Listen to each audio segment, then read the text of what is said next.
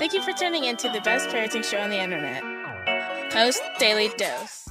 Hey, good evening, Facebook family. Welcome to another episode of Post Daily Dose with me, your trusted parenting advisor, faithful guide and servant on the healing journey. What's my name? Big Papa Brian Post. Hope everyone's having a fantastic manic Monday. It is Monday, isn't it? Yeah, manic Monday. So I hope you had a wonderful weekend.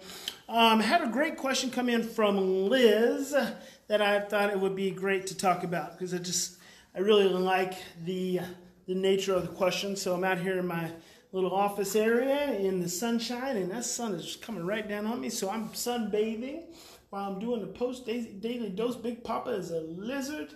Big Papa, your trusted parenting advisor, is getting his lizard on. Get my lizard on, baby. All right, so let's see what Liz had to say.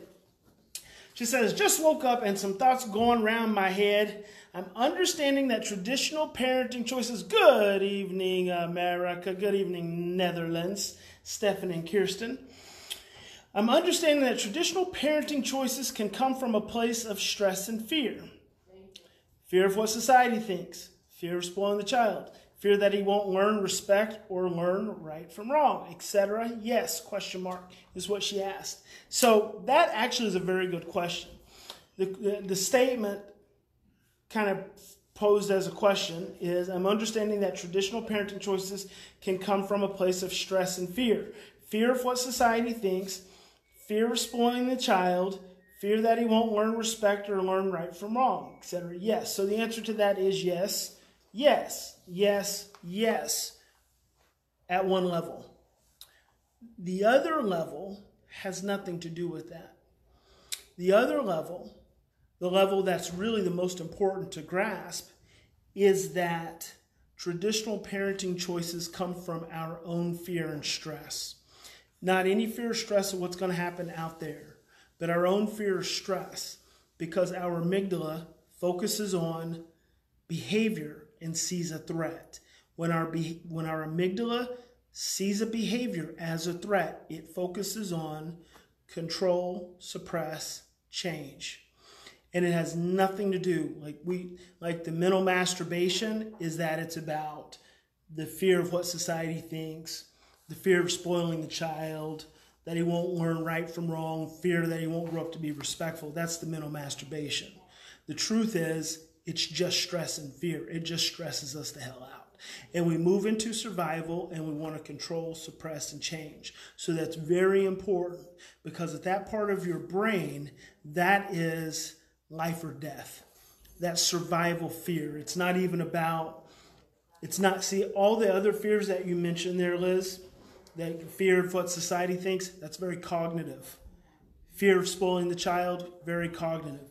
Fear that the child won't learn respect or won't learn right from wrong, all those are very cognitive configurations which arise from a core survival fear. So that's really, really, really important. Hey there, Jill Dennis. And so I just want to address that real quick. So then Liz goes on and says, so I'm trying to understand the love-based model more, but it occurs to me that this approach comes from a place of stress and fear that I now have inside me, which I didn't have before. That sounds very interesting. This approach comes from a place of stress and fear that I now have inside me, which I didn't have before. I'm now fearful that if I don't have this approach, my child will not have a good relationship with me, fear that the teenage years are going to be hell, fear that he won't grow up be emotionally secure, etc. I know I am stressed because my partner and I share different views about parenting, but we are both coming from a place of wanting to do what's best for our child and from fear of bringing him up badly. Ooh, that word. I'm sure that we are both coming from a place of 100% love also. How can I be sure that I'm thinking clearly and rationally about all this when my partner honestly feels that he is too? That's such a good question, Liz. Such a good question. So here's the thing. Let Big Papa talk to you for a minute. Okay. First, I'm going to start with that word badly. That's a judgment. You're not going to bring your child up badly. Okay? You're already past that.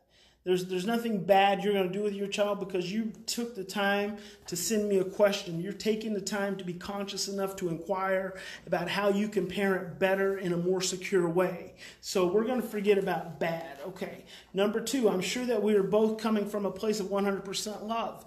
You two are the most loving parents that I know. I don't even really know you, but I know that you are practicing love at every possible turn with your children. So there's no question you are coming from as much love as you can possibly muster in any given moment. So let's just mark that right off. Number three, here's where fear gets tricky. It's where it always gets tricky. This is where love and fear gets tricky. When you become stressed, you automatically move into fear. Perfect love and fear cannot coexist. You're either one or the other. You can be the most loving parent, but also be the most stressed out, fearful parent. Because when you are in a place of love, you are truly in a place of love.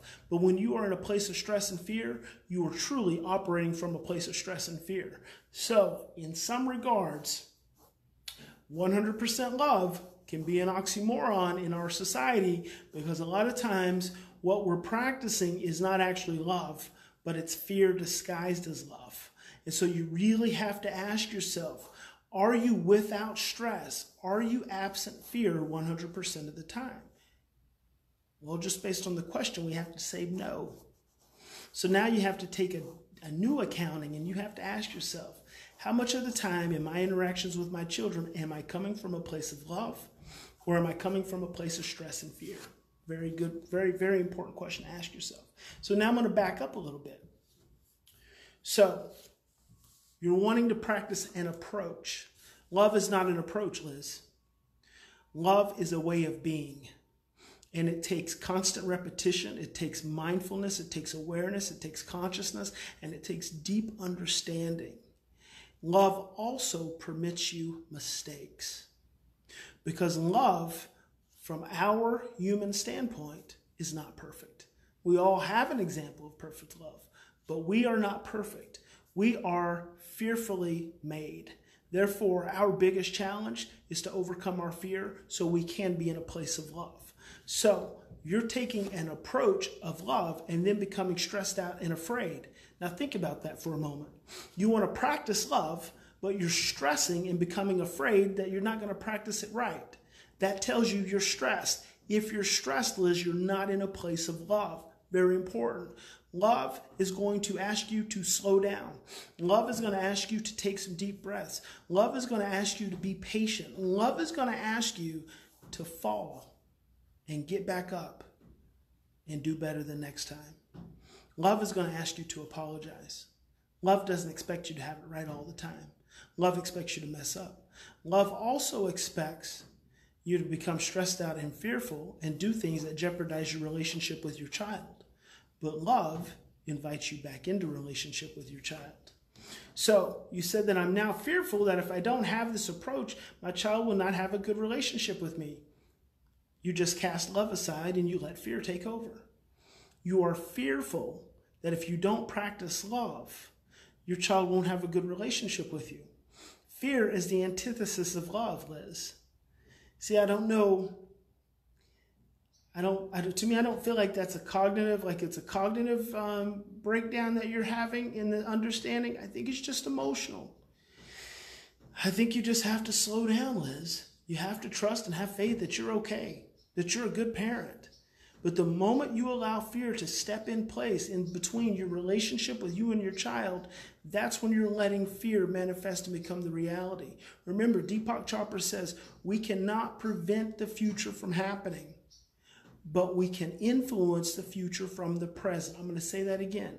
We cannot prevent the future from happening, but we can influence the future from the present. What you put in today, what you put into this moment right now, is what's going to be made manifest in the future. If you put fear disguised as love into this moment, if you're trying to be the best possible parent you can be, but you are stressed out and you're anxious and you're fearful and you're walking on eggshells, that's what's going to show up in the future. You can create your future from the present, but you can't prevent the future from happening. Hope that makes sense. Stefan says, true love is without boundaries, where fear arises from these boundaries. Fear does arise from those boundaries. So, Liz says, it's fear that the teenage years are going to be hell. Who doesn't fear that the teenage years are going to be hell? I actually don't. I actually never did. I never feared that the teenage years were going to be hell. I never feared the teenage years. I still don't fear the teenage years. I look at teenagers as being stressed out and scared. If I know they're stressed out and scared, I don't fear that. I don't fear that behavior that comes from that place. I just approach it from a place of love and acceptance and understanding. We all know that teenagers are crazy. The moment you really know that, the moment you really understand that and comprehend it, then you no longer have to be afraid of it. You have to have trust and faith that your love will be strong enough to see you through. You have to have faith that the relationship, the seeds of relationship that you're sowing right now will see you guys through. Then you don't fear the teenage years. Then you're entering them from a state of love. And a fear that he won't grow up to be emotionally secure. Maybe he won't. But does that change the fact that you'll keep loving him? That you'll stop loving him? No. Maybe he'll be emotionally insecure. Oh, I know what you're doing. You're personalizing your child's behavior. You're personalizing the opportunities for your child's behavior, the perspective, the trajectory of your child's behavior. That's what you're doing. You're setting yourself up for failure. You're saying if my child isn't a certain way based on my behavior, it's going to be my fault. That's what you're doing, Liz. You are fearing that your behavior towards your child, your parenting behavior towards your child, is going to cause him to turn out in some kind of way. I'm starting to sweat. And I forgot, I've got a 5 o'clock appointment because I'm in California, so I'm going to have to go. I hope that makes sense. Remember, guys, does that make sense? Watch it again, Liz. Hope it made sense. Let me know if you have any questions. In any situation, we always have two choices.